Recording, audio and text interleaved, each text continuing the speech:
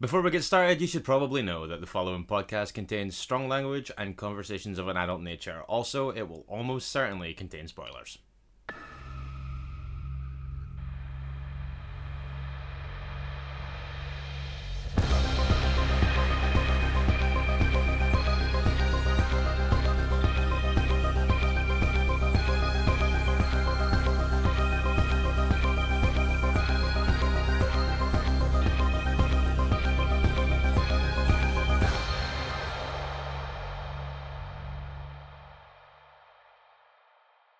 Hello and welcome to episode 29 of Strong Language and Violent Scenes, the podcast giving a second chance to films that might not deserve them. I'm Mitch Bain, I'm a horror writer and occasional doer of musical things. And I'm Andy Stewart, I'm a filmmaker and a podcaster and a bunch of other stuff. And joining us tonight, we are delighted to be joined by no one.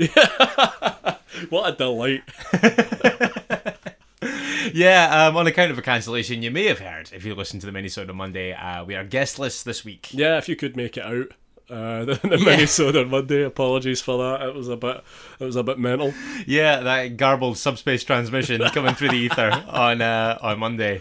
You might have heard me say that we were guestless, and as a result, it's a Andy versus Mitch episode this week. Yeah, and if you listen to the Minnesota, you might also have heard what the film is. Yeah, I have gone for, because it is my turn. Yes, of course. Last time I picked Pieces. Yeah, I think it was 6 or 7 weeks back. Yep. Pieces, and it falls to me to choose this time. So after Detention, first time round, and then Saw 6 after that, I have combined my love of both overly smart Alec horror films and superfluous sequels, and gone for Scream 4. Yes, catapulting us all the way back to 2011. 2011, yeah. Wes Craven's swan song. Yes, as it turned out to be. Scream 4. Scream 4. So, Mitch, Yes. tell us a little bit about your relationship with Scream 4, why you picked it. Scream 4, I remember, it was the first Scream film that I saw in the cinema. Okay. Which I saw them all. I saw Scream in the cinema when I was underage. Okay. See, when Scream was in the cinema, I was 10. So I know that my beard looks really good now, but it wouldn't have convinced anybody in 1996 that I was 18. You couldn't have done the two kids on each other's shoulder, or like one on the other one's shoulders with a long coat. In The Little Rascals? Yeah. Yeah, no, I didn't attempt it, no. And Scream 3... Vincent Adultman. Vincent Adultman, thank you. It was really annoying me that I couldn't remember the name of that character. That's funny. No, so I couldn't have got away with that, and I think that realistically, I also probably couldn't have conned my way into Scream 3, because that came out when I was 14. And obviously, as we've talked about quite a bit on the show, my interest in horror was quite late blooming. Sure, yep. So for me, it was quite exciting to see a Scream film in the theatre, because I wasn't used to it. It was a first. And also, It was like a comeback, obviously, of kind of what I associated with being kind of one of the first big landmark things that people talked about when I was at school. And things like that. Okay. So I went in kind of like with reasonably high expectations, because obviously in the intervening years I've become quite a fan of not so much Scream 3. I think I almost feel like you don't have to say that. Yeah, Scream 3, for anyone who hasn't seen it, is terrible. Scream 3, I think, and I've spoken a little, because when we announced that we were doing this week, the conversation on Facebook was pretty lively. Right. And a few people saying, Scream 3 is awful, and that kind of thing. And I think that there's an element of truth to that. But more than an element of truth, it's fact. I think that where Scream 3 falls down is that it does all of the slasher tropes that Scream 1 and 2 make fun of, but with none of the self-awareness. It basically just does everything unironically that the first two kind of try and satirize. Right. So I think that it's probably like a watchable slasher, but a very poor entry into that franchise.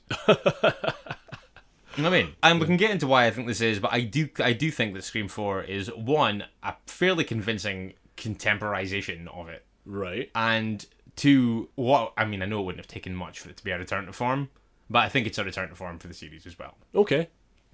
I think a lot of things about it really work. And on rewatch, I would concede that a few things don't. But this is not a Saw 6 situation. I will not be deterred. Okay. A lot of the stuff that I found kind of charming about it on the first time out, or the first couple of times out, are still there. I would say I've seen quite a lot more stuff in the interim. Sure. So maybe this is going to be one of those things that I kind of love for reasons that I can't necessarily quantify. Just because I associated with what was still kind of like a period of kind of discovery. A certain time in your life, a certain... Yeah, let's go with that. Did you have a beard when you saw this? in 2011? I mean, did you have a beard? I mean, like statistically, yes, I would say probably. I don't remember exactly, but there have been very few windows in the last maybe 12 or 13 years Where you haven't had a beard? where I haven't had a beard. Because this would have been outside our friendship for sure. Oh yeah, this would have been a few years shy of me meeting you. Crikey. I hate being clean shaven. I look 12. Mitch, you might have heard the show before. There's something that we do every week with our guests, and you'll be no exception, I'm afraid. I'm sorry, I'm not familiar. What is this? So every week, we ask our guests to give us a 30-second synopsis of their chosen film. Oh wow, Yeah. I've never heard of this. Yeah, absolutely. And you're going to do the same thing. Okay, what a startling revelation for me to be hearing about for the first time. Yeah, and I have 30 seconds on the clock. Okay, Okay? Are you ready? give me a sec. No, you get too far. Everyone else gets a minute to gather their thoughts. Have you got your thoughts are gathered? Okay. You don't have that many thoughts. Oh, excuse me. Right, let's go. 3, 2, 1. Have at it. 11 years after the events of Scream 3, survivor Sidney Prescott has tried to put the ordeal behind her and forged a career as a writer. However, returning to Woodsboro on a book tour, the killings start again. And she needs to find the identity of the killer with the aid of her cousin Jill and her friends Olivia and Kirby before it's too late. Okay. Yeah. You still had like 11 seconds left. Yeah, I mean, it was pretty concise. Yeah, pretty concise. I feel you left out quite a lot there. It was just a kind of very much an overview. Yeah, I mean, log lines are kind of my thing. You these didn't, days. I know that's it, actually. Yeah. This is like nothing for you now. But I think that we should jump in. So you're bringing a big slasher franchise back after 11 years. Obviously, kind of like one of the main through lines, certainly through the first two Scream films, is this kind of meta-referential thing, talking about it like it's a film. Yeah. This I think is one of the big things that helps as well with this film was bringing back Kevin Williamson. yeah, because he did the plot outline for Scream 3. Having written the first two, he was only available to do the outline for the third, I so, believe. yeah. And I think Erin Kruger took over to write. Yeah, Erin Kruger also, the Weinsteins brought Erin Kruger on to do a script polish on this, which Kevin Williamson didn't take too kindly to. Really? Yeah. Oh, wow. I can understand why that feels like a little bit of a slap in the face. Bringing back Kevin Williamson definitely does this some favours. Scream 4 has the highest body count. I would believe that, yeah. But, yeah, the meta thing's kind of dialed up to 11 right from the get-go here. Right, yeah. Where you've got, and again, it's like, one thing that I kind of like about this is a lot of the people that you meet, the cannon fodder in Right, the opening sequence, are the kind of actresses that would be cast in slashers around this time. So the first two... They were all leads in relatively big TV shows. Well, I mean, first two, certainly. You've got Lucy Hale and Sinead Grimes, who, respectively, I believe, were the stars of Pretty Little Liars and 90210, which were both pretty huge deals at the time. Yep. So they kind of have a kind of fairly obvious slasher exchange. They're talking about modern horror. They've got some opinions on the Saw franchise that I don't necessarily agree with all the way. I don't recall what was said about. Oh, the they kind of Saw talked about how franchise. there's like no character stuff going on, and it's all just needless bloodshed. But then, unfortunately, they choose Saw 4 to watch, which is definitely one of the worst ones. But but anyway, Ghostface calls them, and you pointed out as we were watching this that like his initial chat feels a little bit played out at this point. Yeah. It's certainly in the early going as it unravels. It's very much business as usual for Ghostface. Although nice to still have Roger Jackson there doing the voice. Yeah, which I think is cool, and I think that as the film goes on, I think that the Ghostface stuff does get better. But I think that I mean, it's supposed to feel a little bit like a carbon copy, but at the same time. But there is a reason for that, which becomes clear quite quickly. Well, yes, that is true, because there's kind of they have a little bit of a kind of a very opening of a Scream film-esque exchange, and ultimately they both get killed. Yeah. By Ghostface 1 and Ghostface 2. But yeah, we Inception out one level at this point, and we realise that we haven't been watching Scream 4 as such, we've been watching Stab 6. Yes, indeed. Which is, the series of films, the franchise within the franchise, if you like. Yeah, which had its first outing in Scream 2. That's right, yeah, and again, two big TV stars from the time, True Bloods, Anna Paquin, Veronica Mars, Kristen Bell. Again, they're talking about the kind of how frustrating it is to see a good ideas being like rinsed endlessly in horror sequels. And then Kristen Bell's character, in a very relatable moment, stabs her pal for talking too much during the film. Yeah, something I'm sure you've wanted to do to me on many an occasion. Now and again, but it's more of a general public Saw you thing. doing it a few times during this where I was kind of puffing and sighing. Well, I just didn't really feel like you were taking it entirely seriously. I'm sorry. I thought you were a little bit too readily distracted for my liking.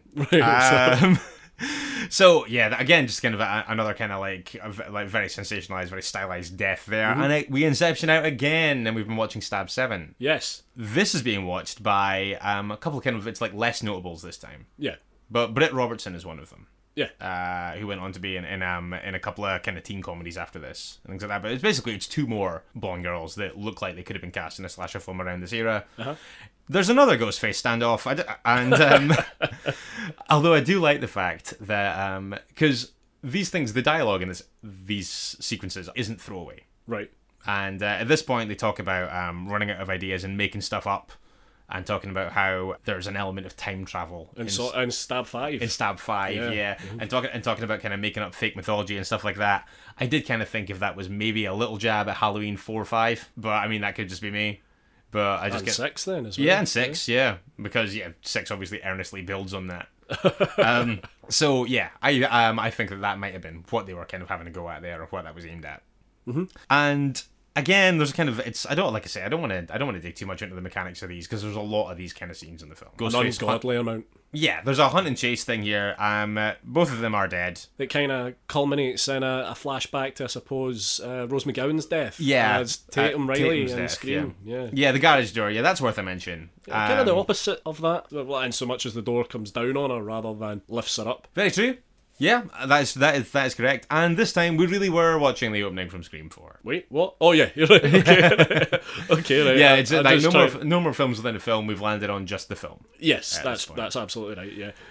Although my eyes were rolling pretty much constantly for Ghostface, anytime he was on the phone or anytime he pops up in the early running, still looks great. Oh yeah, it's still a good look. Definitely. And I think actually that, like I say, I mean, I know what you mean about the repetition of this and how it feels a little bit kind of old hat. I think that the actual kind of commentary and the dialogue that goes on in these bits are pretty funny.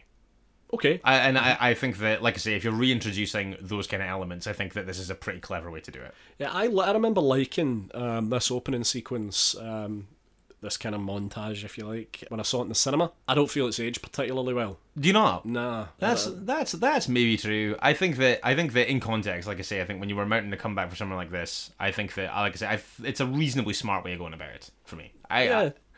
However, pretty much out of this, we go straight into the meat of this thing because we meet Sydney again. We do, yeah, but after some shite soundtrack music. Yeah, it's terrible. That opening song is fucking god awful, man. What I would say is, it's bookended by dreadful songs. What I would say actually is, though, I think that we might not have noticed it as much because, full disclosure, me and Andy, we rewatched this together. Yes, we did. Before we did this, and I think that the fact that we had the closed captioning on didn't help. We could see the lyrics. The lyrics were terrible. Yeah, the lyrics are terrible. And I think that they might have just skirted under the radar were it not for that. It might have just gotten away with being just music.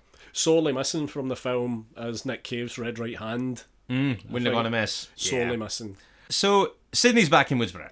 She is, yeah. God knows why. I would never go back. I don't know if I would either. No. But she pulls in, and the town is strewn with really tasteless Halloween decorations. What do you mean? Ghostface masks on every lamppost? Yes, like kind of celebrating a series of in-universe real-life murders. Yeah. I was kind of like, oh, this is kind of inappropriate. Obviously, shortly it's explained that it's like a tasteless prank by like punk kids. You hate those punk kids. I do. Those damn youths. No time for punk kids whatsoever. But yeah, Sydney is a successful author now. She's written a book, Beyond the Darkness? Out of Darkness. Out of Darkness, thank you. Yeah, Out of Darkness. So yeah, this is just another stop on a book tour. Yeah, just another stop, Woodsboro. Booked by her publicist and noted Mitch Bain dream girl, Alison Brie. Alison Brie. I absolutely love Alison Brie. Yes, same. She's just the best. She trained in Glasgow. She did indeed, yeah. Yeah, never our paths crossed. No. In a city of 1 million people. Oh well. What might have been. I think that she is pretty good in this, but she's playing an absolutely hateful character. Oh, yeah. Almost instantly. I wished ill upon this character. Yeah, like horrendously unlikable. Which kind of like not so much here, but comes out a little bit as it goes on. Yeah. We see them long enough to just see Sydney come back to Woodsboro, though. That's all this is really for. And enough to know that she is now this kind of highfalutin author. Yeah. Much to the chagrin of Gail Weathers, played again, as always, by Courtney Cox. Yeah. Once the big author in her own right. Yep. Now just the sheriff's wife. Yeah. Kind of having to have resigned herself to a little bit of a smaller town existence. Yeah. And obviously struggling with that a little bit, trying to kind of relaunch herself as well. She's clinging desperately on. Has she done something mental to her face? Yes, I believe so. Right. I would say so. I think so. Yeah.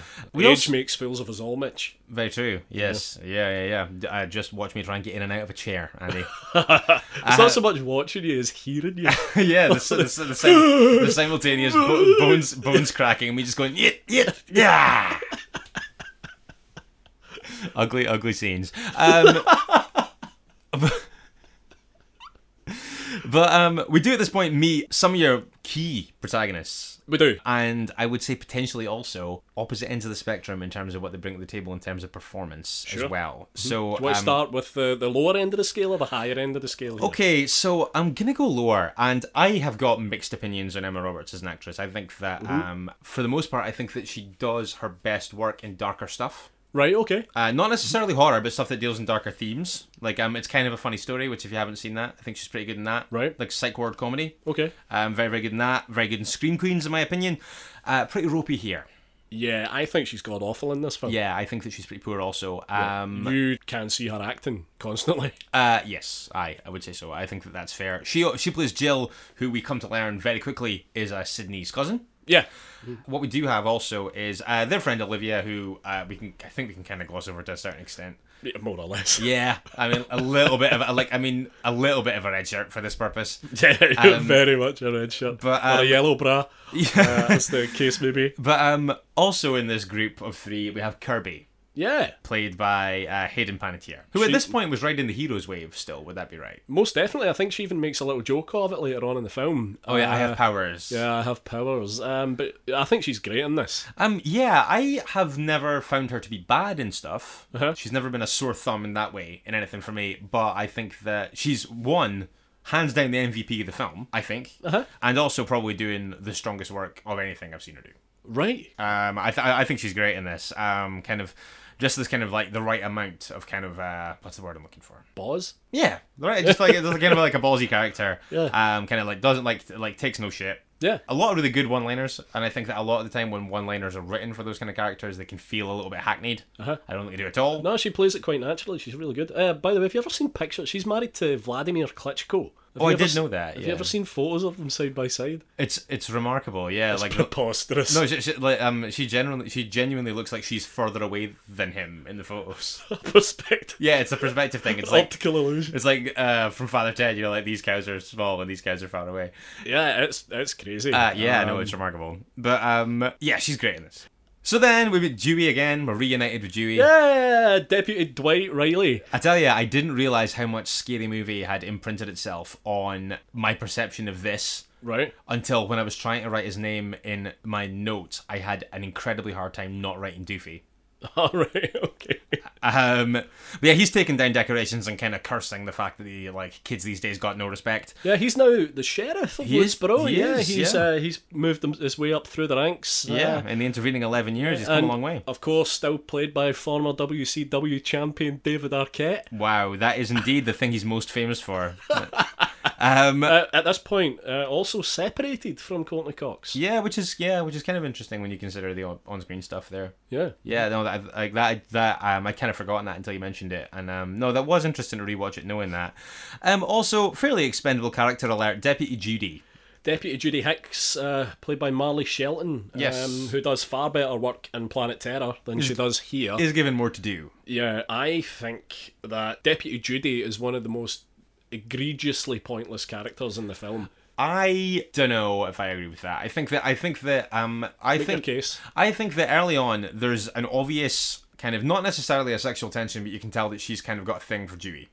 And she exists aside from that purely to be a slight red herring, very briefly. Well, I think that the kind of the stuff you get between her and Dewey at the start is pretty funny, and I think that Gail kind of inserting herself into that in this kind of very brash way makes for kind of funny character stuff near the start.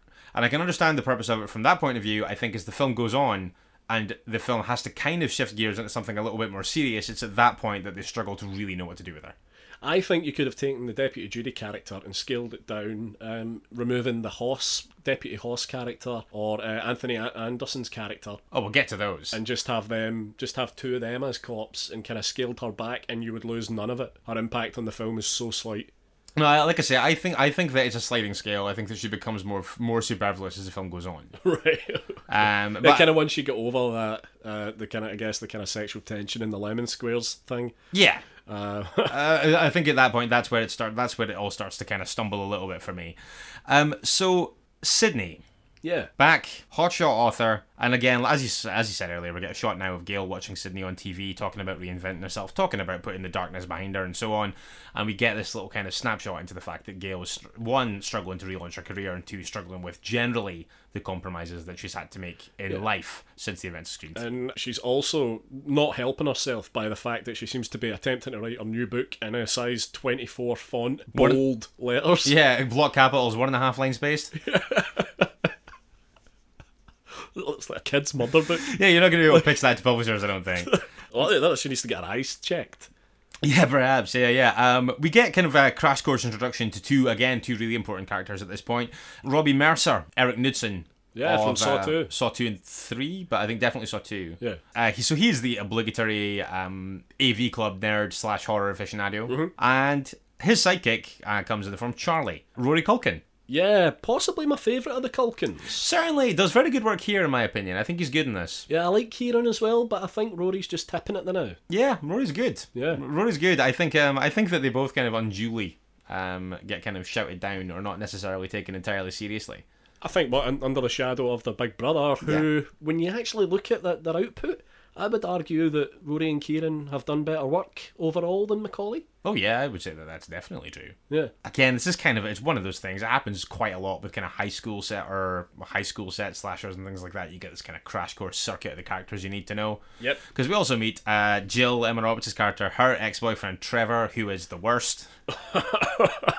He is not only the worst, this guy is given a masterclass in bad acting. I think possibly the worst performance in the film, from memory. You think so? Yeah. He gets a little bit better towards the party scene later on. Yeah. It seems to kind of tie up, but seeing this early running and. Yeah, when he's trying to kind of address the breakup with her in the hall and stuff, because obviously they've recently. I don't know if it's just the lines he's been given or the actions he's been given to do within the script, but I think he's terrible in this scene in the school hallway. Yeah, and I wouldn't necessarily I would be reluctant to lay the blame at the foot of the dialogue in this film for pretty much any of the kind of perceived flaws of it, because I think that a lot of that stuff it gets mostly right. Right. I think that as a piece of writing, it's pretty solid. We can get to the kind of exceptions that I think exist for that, but I think that overall, I think in terms of like delivery, commentary, one-liners working and stuff like that, I think that on the page, it's funny. Also worth noting in this corridor scene. That there's a lovely bust of Henry Winkler. I love that. That obviously, and kind of in memoriam to Principal Himbry. Who's often Scream. So I did notice that. It's a nice touch. We gear shift pretty hard into the actual into the like meat of the plot at this point, because we've got Sydney at a book reading, and she's reunited with Gail and Dewey here. They turn up. I actually think that the reunion there is kind of strange because it's very affectionate. What, between Gail and Sid? It's not as frosty as I might have expected it to be. I think, given everything that's going on between them, yeah, and the fact that she's now married to Dewey, who has kind of become this substitute brother for Sid, just I suppose as she's become the kind of replacement for Tatum. Yeah. I think probably over time that relationship has mellowed somewhat. Yeah, the ice has melted a bit. Yeah, the sins of the past, I suppose, in regards to Gail writing this really salacious book about Cotton Weary and Cotton Weary's innocence and the murders and all that. I suppose, I guess that over time and everything they've been through has maybe had a chance to thaw. Yeah, maybe. Let's go with that. But at this point, obviously, there's no way Sydney can leave Woodsboro after this because bloody cell phone and knife. Yeah, well, the news is just starting to break that the two girls from the start are dead. Yes. Whose names escape me. Same, yeah. Marley and... Somebody, yep. It's Marnie. Whatever the other one's called. Yeah, it's breaking news now that they have been murdered. Yes, correct. And Dewey is zipping his way across Woodsboro to find Sydney because obviously anytime Sydney's around, bad shit happens. Exactly. Yeah, off the back of this reading, they find a bloody knife and a cell phone in the back of Sydney's rental car. Yeah, all along with torn up pages of her book. Yes. Which might have been in there beforehand, I don't know. Yeah, perhaps. But she's a person of interest now, basically. As if she wouldn't have been before, but yeah, obviously now there's evidence in her car and she can't leave. Which I think, as a device to shackle her to the town, is fine. Right. If I was Sydney, I'd go, I'm getting the fuck out of here. Keep the car, it's a rental. Yeah, but she's like a material kind of, she's a person of interest now. I don't buy it. I think it's okay. I'm giving it a pass for that. I think you need to. Okay. I think you need to construct something that means that she's not just being like, "See ya" as soon as that happens. So I think that's loves it. She loves it now. She's damaged. She's damaged to a point where she gets off in this. Oh, come on now. She is. By the way, Neve Campbell here doing great work again. She could do this shit with her eyes closed now. Yeah, that she could do, but I don't think that she's ever really phoning at any point here. No, she doesn't. She doesn't kind of sleepwalk through it. No, not at all. Not at all. She's good. But yeah, you're right. Like I say, word is spreading. It's on the news. The words reach the kids at school. This escalating tension is punctured somewhat by more tension between Gail and Deputy Judy. When Gail's kind of trying to insert herself into the investigation. Gail's still spectacularly childish and cutting as always when she says that she goes back to make a point to Deputy Judy and she's like, oh, by the way, your lemon squares taste like ass. I still remember the cinema erupting at that line when I went to see it. I still remember that. And then Judy's like that to Judy. No, they really don't. They taste lovely. Yeah, but I like this sequence actually, because you kind of get this thing, like say, where Gail, who has obviously been instrumental in solving the murders before in the old films, she kind of comes in, storms into the office being like, I've got every right to be here. Dewey basically has to explain to her that she doesn't. It's not her place anymore. And not that it ever was. I guess not, but yeah, she has no business being there. And at this point, Gail says she's going rogue. Off book. Yeah, which I think, again, is pretty good stuff. Good character stuff, I think, there. I like that. Very Gail Weathers. Very true to the character. Absolutely. Some more hasty introductions. One of the two policemen that we're going to come to get to know a little better later, and played by Anthony Anderson. Yeah. And I think it says a lot about how much of a pop culture hermit crab I am, that the thing that I remember Anthony Anderson from the most was Hang Time. Right, okay. Remember that? Right, yeah. The basketball comedy drama thing. Yeah. But also an interesting little sidestep for Anthony Anderson here, because he was in Scary Movie 3 and 4. Which, though interesting trivia, does nothing to help me with the fact that the Scary Movie films are now implanted all over my memories of Scream. Yeah. like transplanting cast members into the serious one is not helping that case at all. But yeah, again, he's pretty good in this. But we can get to that. We've got this kind of very brief interview with Kirby, Jill, and Olivia. Yeah, why are they there? Is it because they received a phone call? They received phone calls, yeah. Right. Two of them did, but they were all together when it happened. Right. Is kind of my understanding. Alison Brie, again, Rebecca is her character's name. She's on the phone talking to someone about the fact that she thought this was going to be like an absolute kind of waste of time, and it's ended up being this sexy, scary drama. Yeah, this massive, like, huge PR win and stuff like that. This scene exists for no other reason than to beat you to death with the fact that you're supposed to think that her character is a dick. And also to throw in the potential red herring that she might be somehow involved. Yeah, I guess so. In an attempt to ramp up not only the publicity of Sid, but kind of, I guess, the publicity of her client and, by extension, her. Yeah. Exactly. That's exactly right. And she has a brief encounter with Gail where I think that she very much channels Annie from Community. Right, okay, right. When she has to kind of backtrack on herself a little bit. At this point, I would concede that the film is doing its best to cram as much exposition into as tight a space as possible. And I think that I don't want to say egregious, because it's not bad. It's not. Right. It doesn't ever feel like you're being kind of like it's overstuffed with information, but I do kind of feel like you're getting a lot of stuff at a reasonable pelt. She's kind of also doing the Laurie Metcalf thing from Scream 2. Mm-hmm. Where she's just annoying Gail to the point where Gail just explodes in a really rude fashion. Yes, she does. Which is actually, it's a really funny sequence actually, that. But straight off the back of this, I think that the other thing that you get kind of on the exposition thing is we've got Dewey talking to Sydney.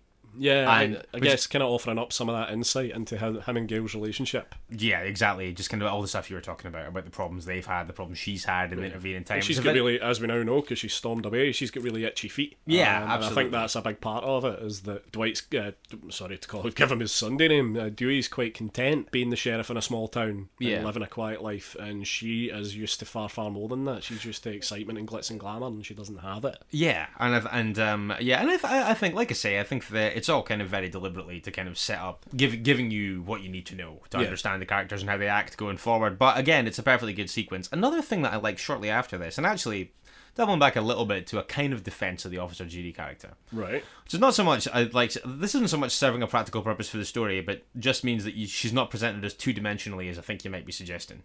Because I think that she encounters Sydney when they're kind of like, so they're all back at Sydney's house, kind of like talking to her. They've got patrolmen outside. They're talking to her as they're getting ready to leave. And Officer Judy has a conversation with Sydney, and she says, "Oh, we were in the same homeroom, we were in the same drama club, school, stuff like this."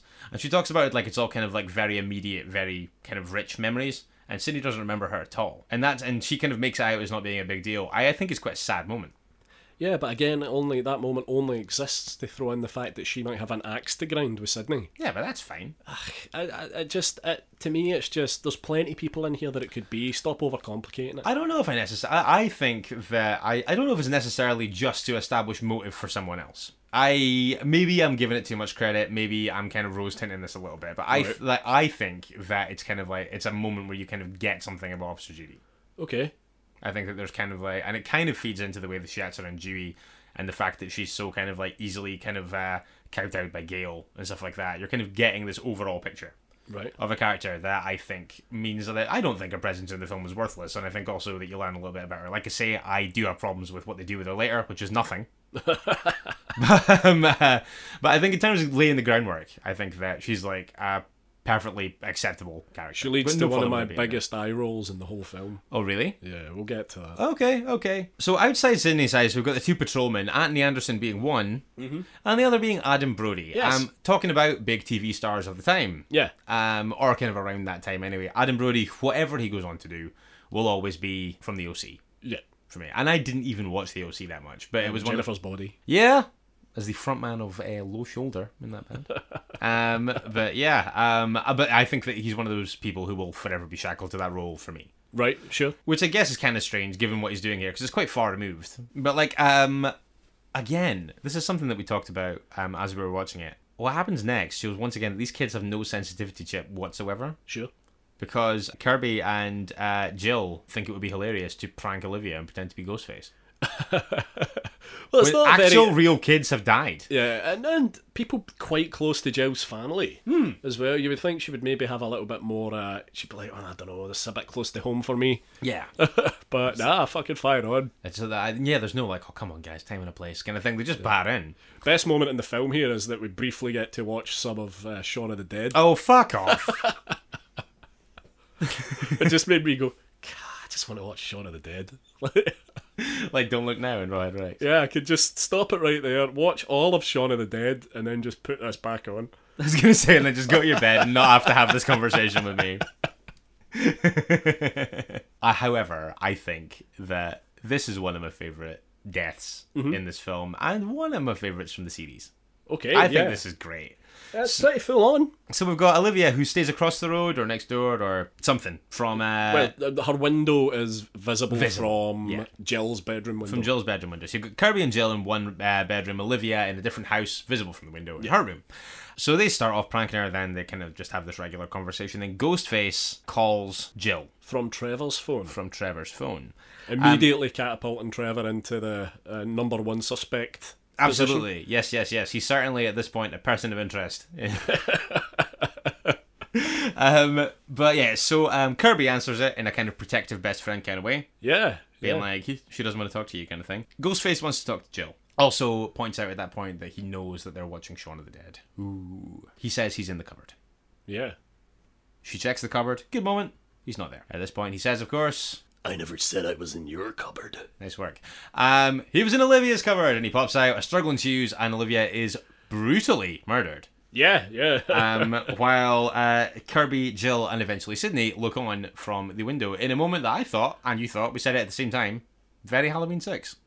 yeah, and we said it during the episode as well for Halloween 6. Yeah, but I think it's a great, really good twist moment when he's in the other cupboard. I think it's brilliant, and I think the effectiveness of the scene goes right through to kind of Sydney joining the fray, going over there. What I said about Sydney loving this shit now. She throws herself into danger without the slightest hesitation now. She loves it. Yeah, batters right in there, doesn't she? Doesn't she? Nary a moment's hesitation. Yeah, she's up those stairs and fighting with Ghostface again. And that brings me on to something that's always bothered me in the franchise. Tell you, I want to talk about one thing quickly just before you go on, is when she goes into Olivia's room, the aftermath of the murder is savage. Yeah, and it looks great. Carnage. That's carnage. And I think that it's a really good kind of like. Well, I was gonna say it's like a kind of final send off for the sequence, but it isn't, because a struggle then ensues, the first of a few, between Sydney and Ghostface. Yeah, and something that's always bugged me about the franchise in general is the beating that Ghostface endures. Ghostface, I guess, because we generally know there's no supernatural element at play. It's just a dude or a woman in a costume. Correct. They aren't trained fighters. Their aim's quite bad, presumably because of the mask. Ghostface is useless when it comes to any kind of hand-to-hand combat. Yes, I think also that it seems like the mask or the costume or whatever it is does something to his depth perception, constantly over or under lunging. Yeah, I mean, he gets kicked downstairs, he gets thrown against stuff, he gets stuff smashed off his face. The person under the mask never has a bruise. Well, I mean, how would you know? Because you see them without their masks, like, after it. You know what I mean? They're all like large main characters as it transpires. It's like immediately after the struggle when they come back. They always turn up like immediately after it, like puffing and panting. Their faces are fine despite the fact they've had plant pots thrown at them and stuff like that. They've been thrown downstairs. There's no lasting injury. The thing about this is as well, and I completely agree, and while I do like seeing characters put up a proper fight when they're set upon, I think that because the Ghostface attire is so like free flowing, yes, that whenever they get thrown in any direction or fall downstairs and stuff, it's inherently hilarious. Yeah. And I think like it's one of those things that it just means that it shouldn't be a comedy character. But I think that it just means, and this is not. And one thing I would say is that this is not a credible criticism of Scream 4 alone. No. I would say that like you can't aim it at this one without also saying it about the rest of them. It's ludicrous. It is. I think it's something that, because I think that the visual of Ghostface is scary. I think that the mask is scary and stuff like that. But the minute that there's any kind of like hand-to-hand or melee combat, it immediately looks dumb. Yeah, it does its best work from a place of surprise. Yes, or having the reach of a large knife. The police arrive on the scene spectacularly late, given the fact they were outside.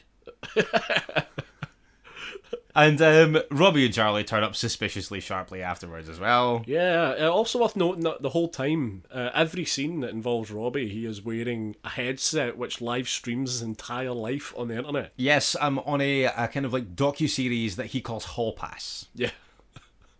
Fuck off. Yeah, which is very much a kind of like early internet kind of super snappy cool kids thing. It sounds like something from like it sounds like something really cheesy. It sounds wasn't early internet though. This is what I'm talking about. It feels like a total anachronism though, because it sounds like something that would have been set up in your school in like 1999. Yeah. Yeah, I get that. So I think that they've been really jittery, really stilted. Yeah, exactly. Like 56K. Like old security camera video footage. Yeah, exactly. Precisely that. Yeah. So they turn up on the scene and they're accosted by Gil Weathers, who is like now kind of trying to kind of get her rogue investigation off the ground, and she kind of tries to team up with Robbie and Charlie. Yeah. Two generations of intrepid journalists and all this kind of thing. At this point, she knows nothing about them, apart from the fact that they might be a road in to the movie buffs at the school, which I'm sure she could have found on her own steam. But, I mean, why does she care? Why does she care? She's just under the illusion that the killer's probably in this class at school, or this movie club. Yeah. Which is quite a fucking stretch. Well, I mean, it's not a dumb theory, but it's a leap. Okay. And I think that but I think that enlisting the services of these two kids on the basis of them being you're rode in to one of your crackpot theories for information that is not secret, is probably maybe putting the cart before the horse a little bit. And she's only going on the fact that horror movies have played quite heavily into the kind of psyche of the killers in the past. Yes, yeah. That's that simple. Yeah, exactly. There's no evidence to support that anything beyond the visuals are the copycat element of this. So, but that again, I think that just exists to kind of like point you, like, to have those guys team up and kind of like explain or kind of justify when they turn up together in places, things like that going forward, and to centralize your investigation into the whole thing. Yeah, I'd quite like to actually put together a supercut of Ghostface getting a doing and set it to the Benny Hill theme. Oh, yes. Or something equally stupid. So if anyone out there has got the time and can be fucking bothered, we would love to see that. Yeah. It might already exist. Yeah, but like a supercut of Ghostface kind of getting his ass kicked, set to something like the Mexican Hat Dance or the Baby Elephant Walk or the Benny Hill theme. Yeah. Something like that. If somebody could make that happen, that'd be cool. I would say that we'd send you stuff, but we don't have any merch. We'll send you something. Yeah, we'll find something. Yeah. I've got a big pile of unwrapped Blu-rays that I've picked up at festivals. We lose Rebecca shortly after this. Yeah. It's an all too brief appearance from Alison Brie. She's offed, but not before we kind of get this final nudge about how bloodless she is in her pursuit of money. Because after Sydney's been treated at the hospital for the injuries she sustains in that struggle with Ghostface, Rebecca appears and says, "Oh, Random House wants you in for 3 more books. There's a blank spot in here. Name your price." All this kind of stuff. So you can't buy Sidney Prescott like that. You cannot. And Sydney does sack her. Yeah. For being so bloodless in her pursuit of money, like I say. So Rebecca leaves, goes down in the lift, and what happens is a protracted sequence of something that is a massive bugbear of both of ours, I believe. Uh-huh. Which is characters talking to themselves for extended periods of time. Oh my god. She has a full conversation with herself. Yes, I would maybe say 7 to 9 sentences. I hate it. Yes, it drives me I actually insane. don't like this scene at all. I've got no problem with what happens next, we'll get to that, but I think that the way it's set up with her coming down the lift and talking to herself, continuing the conversation with herself out of the lift and walking to her car, I hate all of it. But that, again, is not a criticism unique to Scream 4. That is something that irritates me far and wide, and I think is painfully overused in general. I think that we've all kind of been like, if you're on your own, you say something like, "Oh, for fuck's sake." Yeah. Or, "Oh, God, where's my fucking keys?" Yeah. But, never something like this. Yeah, and it's really in-depth stuff. She's kind of like convincing herself that it's not over. Her business relationship with Sydney hasn't properly ended. You know, like she's being like, "Oh, she'll come around," all this kind of stuff. It's pretty infuriating. Not even Alison Brie could save this material. I'm afraid not. Ghostface calls her. I think that the Ghostface call is good. I think that this is the most convincing Ghostface stuff possibly in the film. Yep. When he's kind of taunting her. I think that that's pretty strong. Her car won't start. Of course it won't. Cometh the hour, cometh the mask. Yeah, she's trying to start the car up, and Ghostface leaps onto the bonnet or the hood, depending on where you're from. That's another thing that annoys me about Ghostface. Is this because it's a nonsense way to surprise someone? Because yep. He's also holding some kind of red wire, which I'm guessing must be some kind of starting cable. Yeah, surely. I don't know. I'm not a mechanic. Just flexing some knowledge muscle there. Yeah. Very nice. You can see that my knowledge of car engines is pretty strong. And he jumps on the front of the car holding the red car cable. Holding the power cord.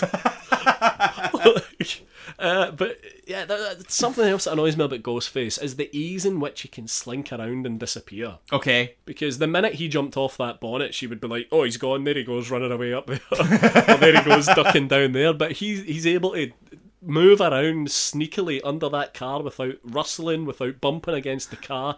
Like, to the point that he can readily jump out at someone maybe 5 or 6 times in one large open space with no corners. Yeah. It's fucking preposterous. Yeah, I can understand that as a frustration. Yeah, but I couldn't do it. To me, that takes... I certainly couldn't. That takes ninja levels of preparation and, I guess, nimbleness. Yeah. Which I lack. I mean, I lack the hand-eye coordination to reliably pour a cup of tea.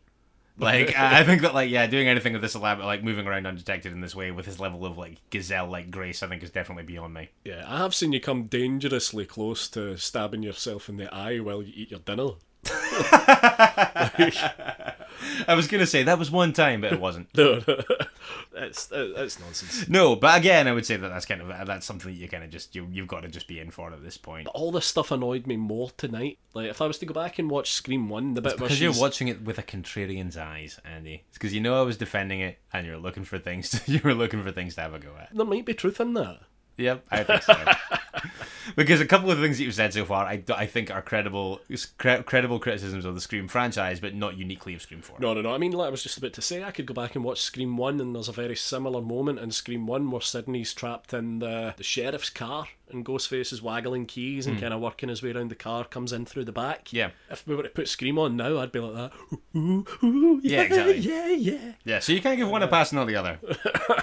But now, I don't know, maybe I'll go back. Also worth noting, the runtime of Scream 1 and Scream 4 is the same, but this feels much longer. Yeah, but again, and I will get to precisely why I think that is. I know why that is. Yeah, and I think we actually probably agree on that. Cover that in some depth, I suppose, at the time. We get Dewey, the end of Dewey's having a press conference about the murders at this point. One of my favourite nonsense lines of dialogue here when he says, "The less I say about that, the better, so I'm taking questions." But it doesn't matter. He doesn't really get to really take any questions because at that point, Rebecca's body is thrown from a high level onto the car, which kind of diverts focus from the Q&A portion of the evening. I'm sure Dewey was more than happy with that. Yes. So we get our wee look at the cinema club that Robbie and Charlie host at this point. Alongside Sydney and Gail. And I think that the scene mostly exists for some of what's kind of become at this point a kind of stock and trade for Scream as a series, which is kind of like very smart alecky, winky, self-referential chat about horror film tropes. Yep. And how they feed into narrative and kind of foreshadowing what's going to happen in a way that's supposed to be kind of like very wry and very self-referential. Also introducing the terms shriekwell and screamake. Yeah. Which, forced another couple of eye rolls out of me. Fuck off. I'm not so hot on that. But at this point, one thing actually, and I was saying that like the hall pass thing sounds like early internet. Yeah. Right, and you pointed out correctly that this isn't early internet. However, 2011, I noticed, was sufficiently long ago that someone could unironically call the internet the net, and no one thinks that it sounds weird, which it definitely does now. The web. When she was like, "Oh, you're just going to upload it onto the net," and I was like, when was the last time you heard someone say that? In the film, The Net. Johnny Mnemonic. It probably was Johnny Mnemonic. But Robbie, and I like this stuff as well, and again, it's a little bit of foreshadowing, but I think that it's the kind of smart genre talk that you've kind of come to expect. I like this when Robbie talks about... It's just an evolution of, I guess, the kind of chats between Randy and Stu in the first film, and then the kind of college class chat between Randy and Timothy Olyphant and Sarah Michelle Gellar and all that in the second one. Exactly. It's just the natural progression of that. And I think that a lot of these kind of elements are brought up to date in a way that is pretty convincing for the most part. Right, okay. And I think this is one of the better examples of that. Robbie talks about the necessary internet or viral element of a 2011 Ghostface. Although he doesn't say the word viral, because I'm pretty sure it didn't exist in 2011 in this context. I'm pretty sure he doesn't say viral, because I'm not sure when that term applied, or it kind of came on the go, but I think it was after 2011. Prove me wrong, I'm almost certainly wrong, open to retractions and so on, but I think that if you were writing that scene now, there's no way that the word viral wouldn't be used. But it is true. I mean, there is stuff out there of people who've committed horrific murders and their footage was recorded and it found its way onto the internet, and their crimes and stuff may have been kind of glossed over and forgotten, and I guess with the haze of history and the haze of time. Yep. But because those videos exist out there, they've got a fame and a notoriety beyond what they deserve. Yeah, absolutely. So, I mean, it is true. There's a kind of element of internet immortality. I guess if you do something horrific and it turns up on the internet. Yeah, I think that that's kind of why this sequence works so well. Yeah, and it's probably the thing that I like the most about Scream 4 is this idea of kind of taking the heinous acts that you've done and trying to use them in a way that causes you to, I guess, kind of outlast the crime. But yeah. I don't think the film does a good enough job of keeping it going that way, because while the murders and stuff that are being done in the film are being recorded, the end game isn't that the killers, as we'll call them just now, the end game isn't that they will be famous for their crimes. The end game's just fame. The end game is just fame, which would happen anyway if they survived it. Yeah, I think that I think that there's an element of truth to that. I think that it's a strand I would like to have seen developed a little more. Yeah. Because I think that there's probably around in 2011, and again I'm open to being proven wrong about this, but there probably wasn't a ton of stuff that already existed about people trying to become internet famous through doing these kind of like atrocities and things like that. No, I mean it wasn't. You didn't have like Facebook Live. You didn't have things where you could. Yeah. where you were immediately uploading absolutely monstrous behaviour. Yeah, and I think that I think that some of the films in the last few years that have tried to do that haven't done it as well as some of this stuff does. Right. Okay. You know, when you think about things like, Nerve. Do you remember Nerve? Uh-huh. Also starring Emma Roberts. Also starring Emma Roberts, yeah. And, well, I was going to say Unfriended Dark Web, but I love Unfriended Dark Web, so I've still not seen it. Cheerfully withdrawn. But yeah, I think that when they're talking about this and they're talking about the fact that they think that a fan of the Stab series is almost inevitably behind it and stuff like that, I'm not going to lie, like, all this kind of meta stuff is right up my street. Yeah, I know that. I love that stuff. I know that. Yeah, this is kind of the same reason. It's the same reason why Community is my favourite. I'm into it, and I like it, but I just don't think the Strand follows through correctly to the end of the film. That might be true, but I think that the journey's fun. Yeah. And I think that, and like the rules of the remake stuff, we're talking about that kind of stuff, and having to outdo the original. And I'm not also convinced that that's ever the intention of a remake, is to outdo the original. Well, this crossed my mind when I was watching it, actually. Yeah. I mean, I think that I don't think it's ever the plan. It's maybe complementary. It's maybe for money, but I don't legitimately think anyone gets into doing a remake because they think that what they're going to do is going to eclipse or outdo the original. Do you think that if it does happen, it's more by chance rather than an actual aspiration to? Oh, absolutely, yeah, absolutely. I mean, the only one I can think of off the top of my head that comes close to and probably does is Maniac. Maniac, yep, best one, best horror remake in my opinion. Not that I've seen enough, but it's my favourite. Or The Fly, but it's such a loose remake. Yeah, that exactly. it doesn't really count. Yeah, I kind of think that with The Thing as well. Yeah. But yes, so they kind of talk about plot beats from horror films, and inevitably they talk about the fact that the best way to have a kind of third act bloodbath is to have the characters converge at a party. Again, I think it's funny when they talk about that, and then inevitably the next thing that they say is that night, not only is there a party, but it's a party set in a remote barn, and what they're doing is marathoning the Stab films. Yeah.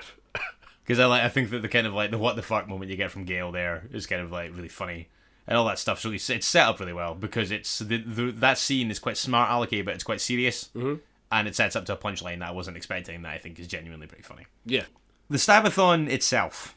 Yeah, I love the Stabathon. Yeah, that's an idea that really appeals to me. I wish more things did that. I know that in Texarkana in the US, every year they have a Town That Dreaded Sundown screening. Oh yeah, that kind of got referenced in the remake of the Town That Dreaded Sundown, didn't it? Which I thought was quite clever. Yeah. As well. Yeah, that's an underrated remake actually. Quite a fan of it. Moving swiftly on though, yeah. So Kirby goes to Stabathon. She's like our representative in the room first. She's the first one there as a kind of onlooker. Yeah. And you've got Robbie and Charlie hosting it. Gale shows up as well. Yep. She's found the location. They were kind of reluctant to give it to her, but she's found it. Do you think that by turning up there in a ghost face mask, she is more or less inconspicuous? I think it's more the way she's moving around, being very much sticking to the sides, being very sinister, planting surveillance equipment. I think considering she's supposed to be like evading detection, and she was once a kind of very intrepid journalist, she's hilariously bad at concealing herself here. Yeah, I mean, if she had no mask on, she'd be swarmed by these people because she's Gale Weathers. Yeah, but she was also the only person in the room with a Stab mask on. That's true. That's true. Also terrible at hiding surveillance cameras, considering she stands in front of the screen for a good long time before putting a surveillance camera under the screen. Yeah, exactly. And the cameras are all like they're not hidden. They're just kind of sat on. They're like obscured from one angle. But they're in plain sight. Yeah, pretty much. So while she's also they're fucking huge. They are like, massive. They're not like pocket cameras or little like kind of wires. Like they're fucking gigantic. They're like full CCTV cameras. Yeah, like wall mounted. Yeah. Yeah, it's pretty funny. Speaking of funny, another kind of cutesy moment that I liked. Yeah, I think at this point, her slinking around with the Ghostface mask on is blending in the same way that Nicolas Cage blends in The Wicker Man by dressing as a bear. It's like you don't necessarily know it's him, but you know it's not right. Yeah, you know it's not the woman that was supposed to be in the suit. Exactly. Yes, precisely. Can I just say at this juncture, I really want to see all of Stab. I want to see all of Stab, yeah. I also like the fact that when Stab starts, it's credited to Robert Rodriguez.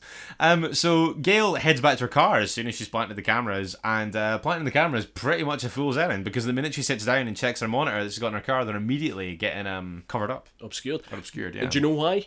Go on. Because they're fucking huge and they're not hidden. Yes. There's no great mystery to why that plan didn't work. Quite the intrepid investigative journalist. Yeah. She's obviously got quite rusty in the intervening decade. Fuck's sake, man. Right, let me just say something else here. Right? Okay. Gail gets attacked by Ghostface here. She does, and I just want to say also, I like the fact that like the Ghostface reveal there is good when you see him coming after her through the perspective of the one remaining camera. Yeah, kind of similar to when Randy's on the sofa in the first Scream film, and Ghostface comes in through the back. Kind of similar to that. I really wish they killed Gail there. Yeah, I think that would have been it would have been a great cat amongst the pigeons moment. Yeah, it would have been huge, like when Randy dies in Scream 2. That's exactly the comparison I was about to make. Yeah, like I think that it would have given you, it would have been like a Ned Stark moment. It would have made you be like, everyone's expendable. Yeah. Which I think that the third act of this film would have benefited from. And it would devastate Dewey. It would be horrible, but I think they could have done something really cool with killing Gail so that I guess her ongoing legacy had some richer meaning.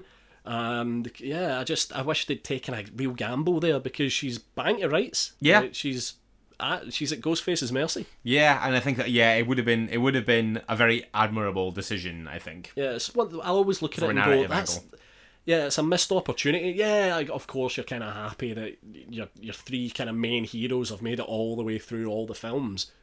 But I just really, like you said, that I think it would have put the cat amongst the pigeons in a really interesting way, and it could have led to some interesting stuff.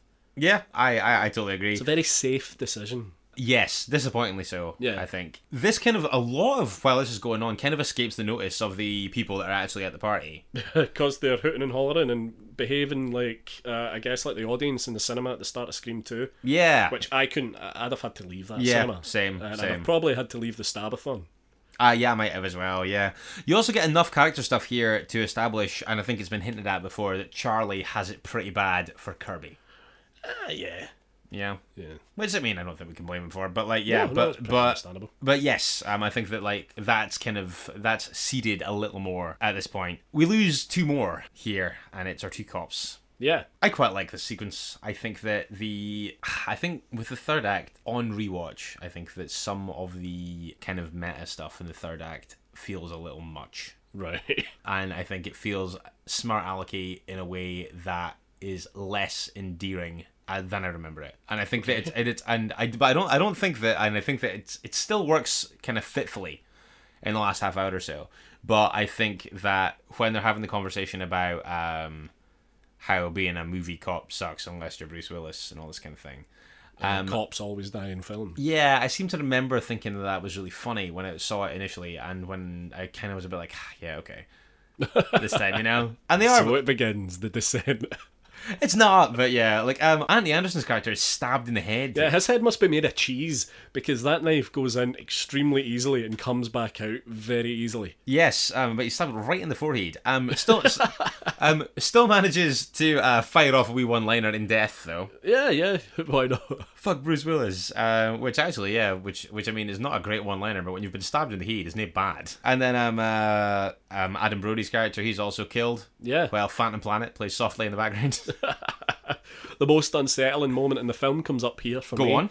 When we cut back into the Roberts household and we notice that Jill has a U2 Joshua Tree poster up in her bedroom. Yes, yeah. I always think in films, and I know that Jill's not pitched as being especially alternative, right? But I always love it. So when you have a character, whether it's male or female, who's like, "You don't understand me, Dad," and they go to the room, I love what posters they put on the wall to make sure you know that they're alternative. Yeah. Because they always look like they've been randomly grabbed from a Hot Topic. You know, when it's like somebody's got a Cradle of Filth poster and also an All American Rejects poster. It's always such a complete fucking grab bag. Well, in this case, somebody has just went, kids like U2. Like, kids like the Joshua Tree. It's just like a Dave Matthews Band poster flag I've ever nobody likes U2. I was going to say, excuse me, but anecdotally, I mean, I don't like him. Yeah. But I did think that was funny. I didn't clock it until you pointed it out. But... Immediately made me wish ill on Jill as a character. I don't want to rip on U2 fans too much. I do. I'm fine with that. No, hey. I wonder if we'll get more feedback like we got when we slagged Creed. Oh, yeah. Yeah. Who feature on the soundtrack to Scream 3. Mercifully removed from this. Not necessarily replaced with anything better. No. But don't figure here. So Sydney gets the call. Gail's been stabbed. Yeah. She's not dead, but she's been stabbed. Jill's also gone. She's gone to Kirby's house. Yeah. This film's hurtling towards what should be its final standoff. So, really good death here, I think. You're not so hot on it. Yeah, I don't know if the physics of it would work particularly well. Okay, so just for clarity, before Sydney can go to Kirby's house to get Jill, Ghostface appears again. Eye roll moment. Go on. She sees Ghostface reflected in a set of wind chimes. Yeah. Fuck right off. But those were Chekhov's wind chimes. They were referenced earlier. She was like playing with them. Oh, fuck off! What's going to happen with these wind chimes? Yes. But yeah, they're trying to barricade the Nonsense. door. Jill's mother tries to wedge the door shut by kind of sitting on the ground and wedging her feet to try and force it closed. Yes. And she's stabbed through the letterbox. Yeah. Which I think, as an idea, is a good death. I think it's quite a good moment. I think that your question about the physics of it is a fair one. What is it about it that troubles you? There's something about the way the knife comes out of the letterbox which makes it look like it would be too awkward to do. Right, okay. But I'm nitpicking. It's a slasher film. Who gives a fuck? Well, that's just true. Well, like I say, I think it's a good death. I also think that it's like kind of a surprising death. I'm not so struck on the "tell Jill I'm so sorry" thing. Not so hot on that. But yeah, I mean, as a visual though, I'm pretty into it. I like Mary McDonnell. She does good work. But yeah, not too hot on her in this at all. I want to point out at this point that straight after this happens, when Sydney goes to leave, Deputy Judy appears and looks incredibly guilty. Yeah, and I would say that this is the point where I would maybe concede that the reason that she features beyond this point is to seed the idea that she might be a suspect. I don't think that there's any other reason for our character to really have any more input in the film beyond this. I kind of wish she was. Oh, it would have been great. Yeah. Kind of wish she was involved. We get some pretty corny Gale and Dewey stuff here. Yeah. Promise me, catch that motherfucker, and so on. Yeah, a little bit hackneyed. However, it has been it's mentioned at this point as the kids gather to watch Stab 7. Yep. Because, as Charlie says, nobody cancels my festival. Yeah, that's right, yeah. They mention at this point that the party should be the ending, but if you're going to redo it, and if it's going to be modern, the party is going to be the false ending. Yeah. This is foreshadowing the film's biggest narrative misstep, and we'll get to that. Yeah. Also, although they are supposed to be watching Stab 7, yeah, they are in fact watching Stab 6. I didn't clock that, but when you pointed it out, I was like, oofed. Yeah, that's pretty big. Yeah, because they're watching the Lucy Hale one, aren't they? Yeah. Which is the first one, which is Stab 6. But they do clear as day say that they're going to watch Stab 7. Yep. No, that's true. It's a really good spot actually. So I'll give you the point for that one.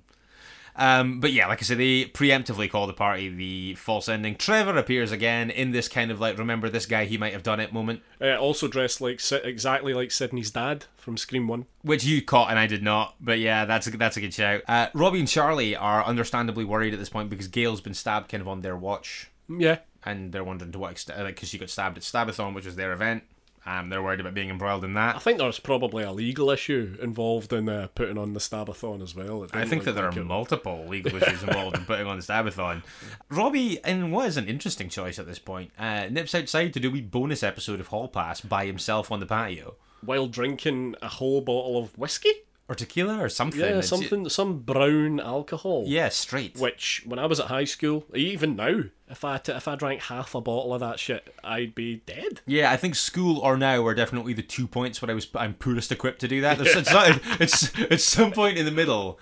I wouldn't have managed it, but I would have been able to give it a more credible go. Not now. Bookended by vomit. Yeah. But yeah, no, I think that I'm uniquely poorly equipped to handle that now. But his capacity for alcohol is pretty hefty. I gotta say, it's at this point as well that I decided that Kirby is absolutely my type of woman. I like show you're working. I like forwardness. Okay. I find it incredibly attractive. Right. And she's very forward here in her advances towards Charlie. Yeah, she puts the moves on Charlie here. And classic movie kiss interruption. Yeah. They're centimetres away when Trevor comes storming in. And Charlie storms out, which I think probably not the best response to that.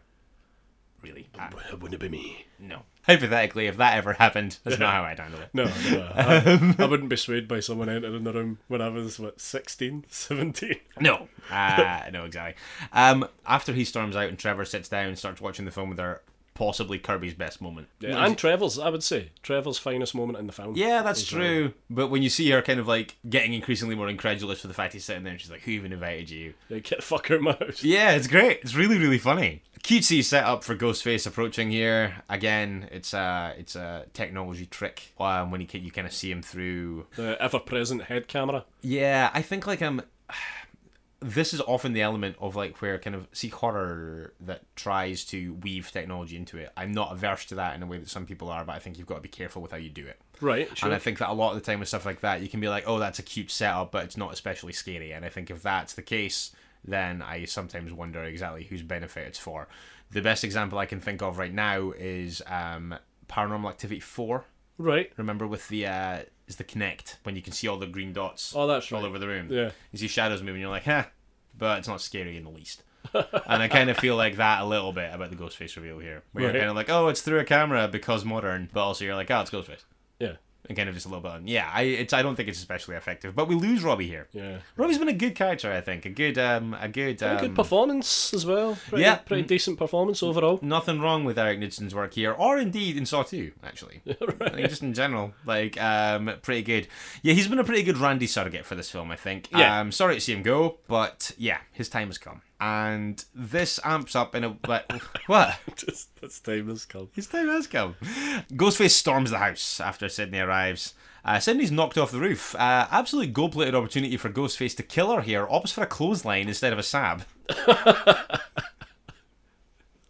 Flying in the face of all that we've learned from the movie franchise spawned by this film. Yeah, it's like, no, it's like for literally potentially the first time ever, he goes in with, Is it not like a knife dunk? Does he not like dun her? I just thought it was just a straight up clothesline. We're cannonballing into the end now. We sure are. Charlie returns, but Kirby won't let him back in. Well, I think at this point you've got to treat everyone as a suspect. Absolutely, and in fairness, he's not just being like, "Oh, hey, it's me, let me back in." He's covered in blood. Yeah, like it's as evidence goes, it's pretty convincing. So Kirby doesn't let him back in. Like I say, reasonable course of action for me. However, Ghostface comes back, knocks him out, and we get a little bit of a callback to the first film because it's horror trivia time. And it's Charlie's trussed up much like Steve in the opening of Scream. Absolutely, yeah. I mean, this is like an absolute kind of completely just straight-faced callback to that. Yeah, blonde-haired lady, state of some distress. Yeah, yeah, exactly. One of the better kind of genre commentary moments, the final question that he asks her. Yeah, the remakes question. Which remake? And then she cuts him off and just reels off a massive list of ones that had been made in the previous maybe 10 years or so. Pretty funny. She goes outside to untie him. He kills her. Well, we don't actually see Kirby die. Let's go with that. I'm very much of the opinion that Kirby is a survivor here. But she's certainly attacked. Yeah, and stabbed a couple of times. Yeah, I think that motive-wise, I think that Charlie's stuff here is aged pretty poorly. I think that stabbing the girl that you like because she's taken too long to like you back. Yeah, it hasn't. It's I guess in today's. Yeah, I just remember thinking, I was like, he was a bit of a sour taste. Yeah. Yeah, I don't think that's great. Then incel prick. Exactly, precisely that though. So Charlie goes after Sydney next. She escapes, but is then stabbed by Jill. Yeah. Twist. So Jill's been in on it this whole time. Yeah. Now, the second family member of Sydney's that has tried to kill her. Yes, she stopping only to shoot Trevor in the penis. I wanted to talk about that for 5 hours. She goes off on a giant tirade about I guess Trevor kind of humping and dumping her. Yeah. And to kind of drive home her point, she blows his cock off with a gun. Yep.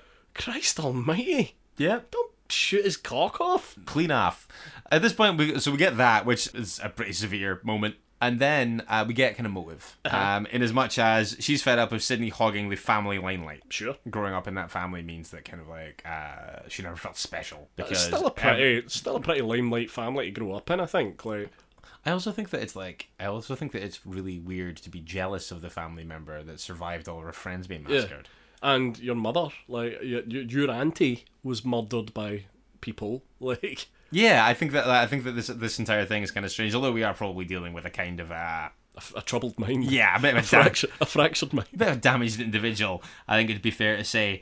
It seems like that during this whole exchange between Sid and Jill, like, Sid doesn't seem the least bit perturbed by the fact that she's just been stabbed. Like, it is literally nothing to Sydney anymore to get stabbed. She makes a really credible effort at just getting on with it after that happens. Oh, aye.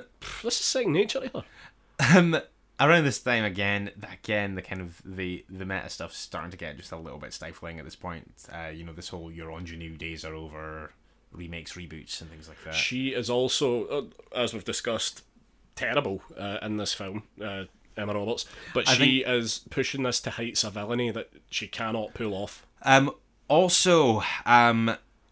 What starts off as a kind of effective and kind of disturbing thing after Sydney falls unconscious, very quickly deteriorates into unintentional comedy. So Jill grabs Sydney's hand and uses her nails to scratch her own face. No, she uses Trevor's hand. Sorry, Trevor's hand. Yeah, to scratch hand. Her face. My mistake. Yeah. To just kind of give evidence of a struggle. But at this point, it's worth mentioning that she has stabbed Sid again, who is now presumed dead, and has also killed Charlie. Correct. Yes, Charlie's away. Yeah, we lose Charlie. That's right. We get a kind of replay of the scene where Stu and Billy are stabbing each other from the end of the first Scream. Yeah, that's right. And yeah, she betrays Charlie as well. They're kind of betraying the plan of those two being the last surviving. Yeah, she wants to be a final girl rather than a surviving kind of twosome. So but the idea is to pin all this on Trevor, and she does this by kind of like trying to set out. Actually, the plan was for those two to become infamous by posting videos of their kills online, right? Right. But then, in her killing Charlie and becoming the sole survivor, all the footage stuff would be completely wiped out anyway. That plan would be over. Yeah, it's kind of like maybe. So that explains why that thread isn't followed through to the end. Yeah, because maybe kind of like Charlie's looking at it as more of this kind of internet thing, but Jill's motive is way more about just being the new Sydney. Yeah, being the centre of attention. So yeah, in fact, maybe just kind of like a little bit of an attraction about the kind of I'll take it back. It seems to make a little bit more sense now. Yeah, fair play on calling yourself on that, because I was about to fly straight past that and not comment on it. So I appreciate your honesty. But she's trying to pin this on Trevor, and she takes his hand and scratches her own face with it. That is genuinely like pretty uncomfortable to watch. I really like that moment. You really feel that scratch, I think. Similarly, when she kind of takes it and uses his hand to tear out a clump of her hair. Yep. Those things are great. All in for that. At the point where she then holds a knife and kind of walks into a wall with it to stab herself in the shoulder, not sure that was necessary. Also quite strong, though. Could have been done just as easily by having Charlie stab her. Yeah, that was kind of felt like a stretch. At this point, I think that she's done enough damage to herself to kind of fill out that part of the plan. To get away with it. I don't think that what she then needed to do was run into the wall. In a picture frame. Yes, thus shattering it and collapsing on the ground. That, I think, a bridge too far. 2 bridges too far was then throwing herself through a glass coffee table. At this point, what you're watching is nonsense. It verges on physical comedy territory at this point, or like Fight Club. I think you are in physical comedy territory there. And at this point, the police show up. She is taken away. Mm-hmm. And there, I think we can agree, what you have there is what should be the film's final shot. Yeah, you have Jill being taken out on a gurney, and as she's been taken out, she has all these flashes. She's mobbed by the press. That's as she's going into the hospital. I think she's coming out in the ambulance and into the hospital. And she just has mobbed by the press. She's got all these camera bulbs flashing in her face. But at that point, she's got what she wanted. It would have been another bold move, perhaps, to kill Sid. Yeah. But, I think that would have been a great way to end it. It's just with her kind of smirking on that gurney. Because her face kind overjoyed. Yeah, because she looks kind of dazed and her face kind of contorts into this small smile. And it flashed to white. And I remember in the theatre being like, oh, great ending. Unfortunately. Yeah. It doesn't end here. And I think that a lot of the problems on rewatch really kind of come to the surface for me here. Right. So Jill wakes up in hospital. Mm-hmm. At this point, I'm just thinking, no. Immediately, this feels totally superfluous. We find out that Sydney's alive. Yeah, that would have also been a cool place to end it. Yeah, true. You could have ended it there with the revelation that Sid was still alive. It also gives the crucial maybe set up to a sequel if you want one. Yeah, you can leave it open, like, fuck, she's going to tell everything, or she's going to come and get me. Yeah, or I'm going to have to go and get her. That would have worked. That would have been great. So maybe it's fair to say then that where the film really loses me is when she sets up and pulls all the stuff out of her arm and she goes to Sydney's room. Yeah, she becomes this, for such a slight girl, she gains superhuman strength. Yeah, so I mean, like, she beats Dewey about the head pretty severely with a bedpan. Poor Dewey. And, like, lobs Sydney full pelt into a glass case of medical supplies. She throws her around like a ragdoll. Yeah. And at this point, there's this protracted speech, and she talks about the fact that this should have ended back at the house and all this kind of thing. Ultimately, the combined efforts of Dewey, Officer Judy, and Sydney, Gale, means that ultimately Jill is subdued. She's electrocuted. Fuck off.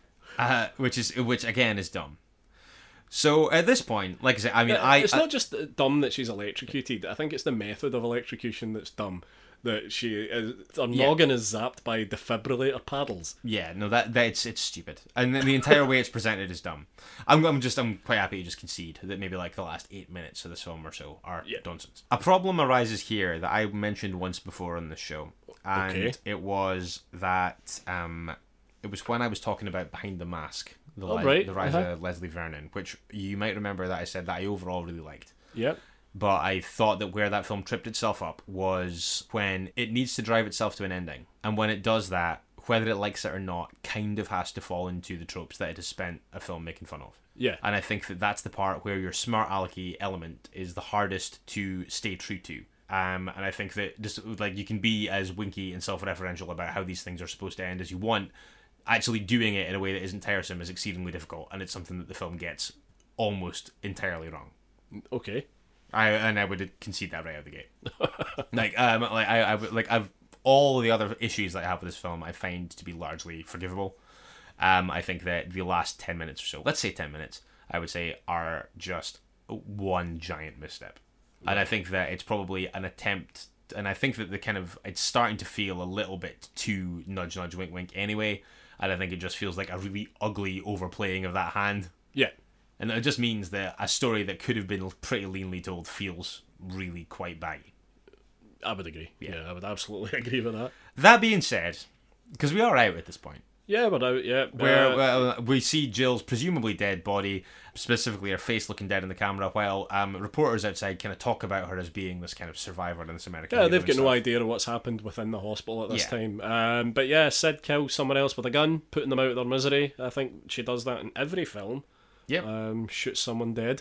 But yeah, bang, deed, shite. Yeah, I still stand by most of the things that I like about this film. Okay. I think that, I think that it is especially off the back of Scream 3, I think that bringing it back was kind of a punt. I think that 10 years is a long time. 10 years is a long time, and 12 years since the last good one, or 13 years since the last good one. Mm-hmm. You know, I think that it brings a lot of the kind of the elements that people expect into the 21st century in a way that feels pretty convincing. Okay. Feels pretty organic. I think, I think on the page it's really funny. I think that, it probably goes a little bit over the score with some of the with some of the meta chat, but I think that overall shores that stuff up pretty well. Performance-wise, I think it's all over the map. Correct. I think that you go from probably... Yeah, I would say that your spectrum is Trevor to Kirby. Yeah. Yeah.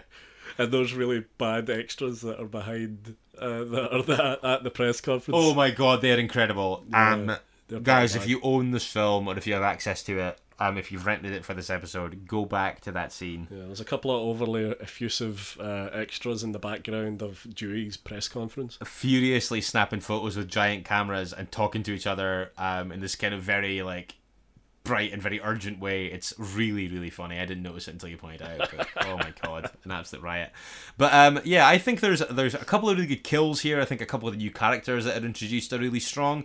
I don't think it gets everything right. Like I say, I'm quite happy to admit it goes clean off the boil in the last 10 minutes. But I think that in an entry to a franchise that didn't necessarily need reviving, and one that was on the downslope, I think that it's definitely a return to form, and I think that it incorporates some of the kind of technology at the time in a way that I think is pretty convincing. Overall, I think for a Scream film in 2011, it's not about as good as it gets, but it's certainly good. Okay. Go on. I don't know. I've got a real hard time with this film, I think. Okay. What do you think? What do you think are the kind of like strongest and weakest points? Strongest and weakest points, I would say, and you've kind of hit the nail on the head. The ending is by far the weakest part. It's a disaster. Yeah. It's terrible. I feel like this is a film that could have gone in some really cool ways. Mm-hmm. It could have done some pretty daring, pretty bold things. It has the opportunity to do some really cool thing, particularly when it's so much about remaking and revitalising and reviving old franchises. Yeah. I think if they had killed Gale or killed Sid, yeah, I think or killed all three of those main protagonists, I think it wimps out in a couple of it crucial wimps moments. It wimps out massively. I think if you were to remove those three characters from the equation, it would make it feel far more like a reinvention, which is what they were going for, because they keep playing for this reinvention, this remake culture. I would have also liked the film to have just been called Scream. And for them to have pushed so much harder down the remake route. That's something I've always... Because they push it so hard anyway. Don't Halloween me. Yeah, no, I'm totally Halloweening you. But that was something that hit me tonight. I was like, fuck, they should have just called this Scream. I think some of the writing is terrible. Really? Yeah, some of it really I find really jarring. Some of the meta stuff for me, just like you say, just doesn't work. Some of the tech stuff I feel felt outdated in 2011, like we've said. I think we're on the same page for a lot of this. Yeah, I think that we I think that it sounds like we go along the same road quite a bit, and at the end we kind of like, but we ultimately splinter off in slightly different directions. Yeah, but I think what we can both agree is that it's a terrible, terrible ending. It's a terrible ending, yeah, definitely for sure. But I think that I would love to know if that was the original ending. I don't actually have that information. Yeah, I'd be curious also. If anyone out there knows anything that we don't about that, then by all means let us know. What I would say though, I think the other side of that coin is that what we can definitely also both agree on is that it's a damn sight better than Scream 3. It wouldn't be hard. I think Scream 3 is pretty much a misfire from the get-go. Mm-hmm. It's really poor. Yeah, I think... from the minute I think Cotton gets a phone call from Sid's mum in his car, I think from that point I was like, no, the voice changer can now copy dead people's voices. I was like, nah, fuck that. And then it goes downhill pretty quickly from there. I'm assuming we're not seeing any more of these. I don't believe so. No, I think this was widely considered to be the last one. Like I say, Wes Craven, this was his last feature film. He was really the driving force behind these. Yeah. He said he didn't want to even really come back and do another one unless he felt the script was as strong as the first film. Mm-hmm. I don't think it comes close. Yeah, for as much as I like this, if that's the condition, I'm surprised that it was enough. I think that's the best script he saw. Okay, but I don't think for a minute that it's the best way this could have gone. No, I don't think so. But I think also if you separate in your head what you think the film should have been and think about what it is, it feels to me like it's passable. Mm-hmm. It's a perfectly serviceable fourth installment in a franchise that didn't need it. It probably didn't need a fourth. No one asked for it. It was just something that they knew would make a lot of money, and it did. Can I ask you a question? Or do you think that this is a better entry into a franchise than Halloween 2018? No. You think that Scream 4 is better than Halloween 2018? Fuck it, yeah I do. Hot take alert. Right, cool. I don't. No, that's fair. So yeah, a little bit of a difference of opinion on that one then. Yeah, I think so, yeah. But do you prefer this to Saw 6? No. Oh my god. That's pretty damning. Yeah. Yeah, that's pretty severe. So not even as good as Saw 6 then? No. Wow. It's difficult for this to not feel like a loss if that's the case. Yeah. But the chat going into this from everybody on social media was really engaged. I really want to hear what everyone thinks of this, about the points we brought up, if you think we've missed anything.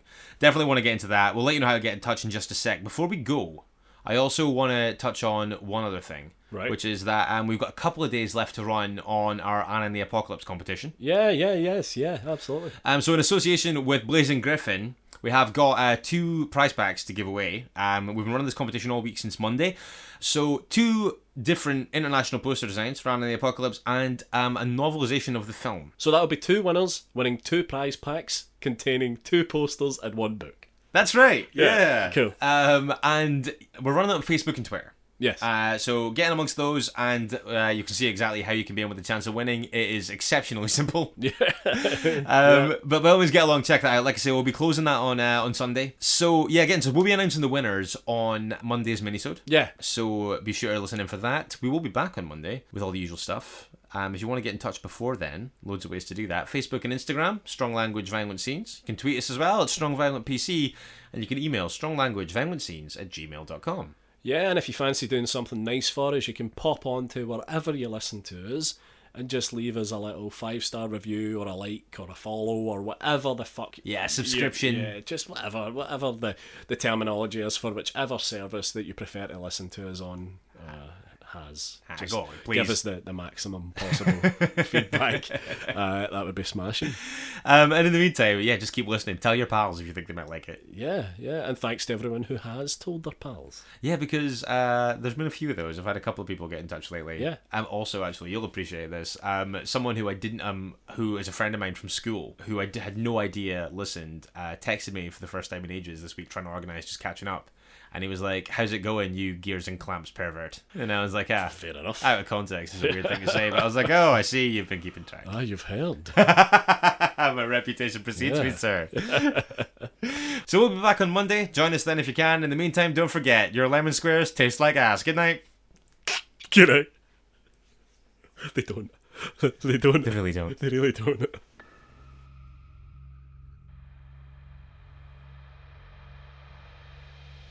You've been listening to Strong Language and Violent Scenes with Andy Stewart and Mitch Bain. Strong Language and Violent Scenes theme by Mitch Bain. Production and artwork by Andy Stewart. Find us on Stitcher, iTunes, Spotify, Google Podcasts and Podbean.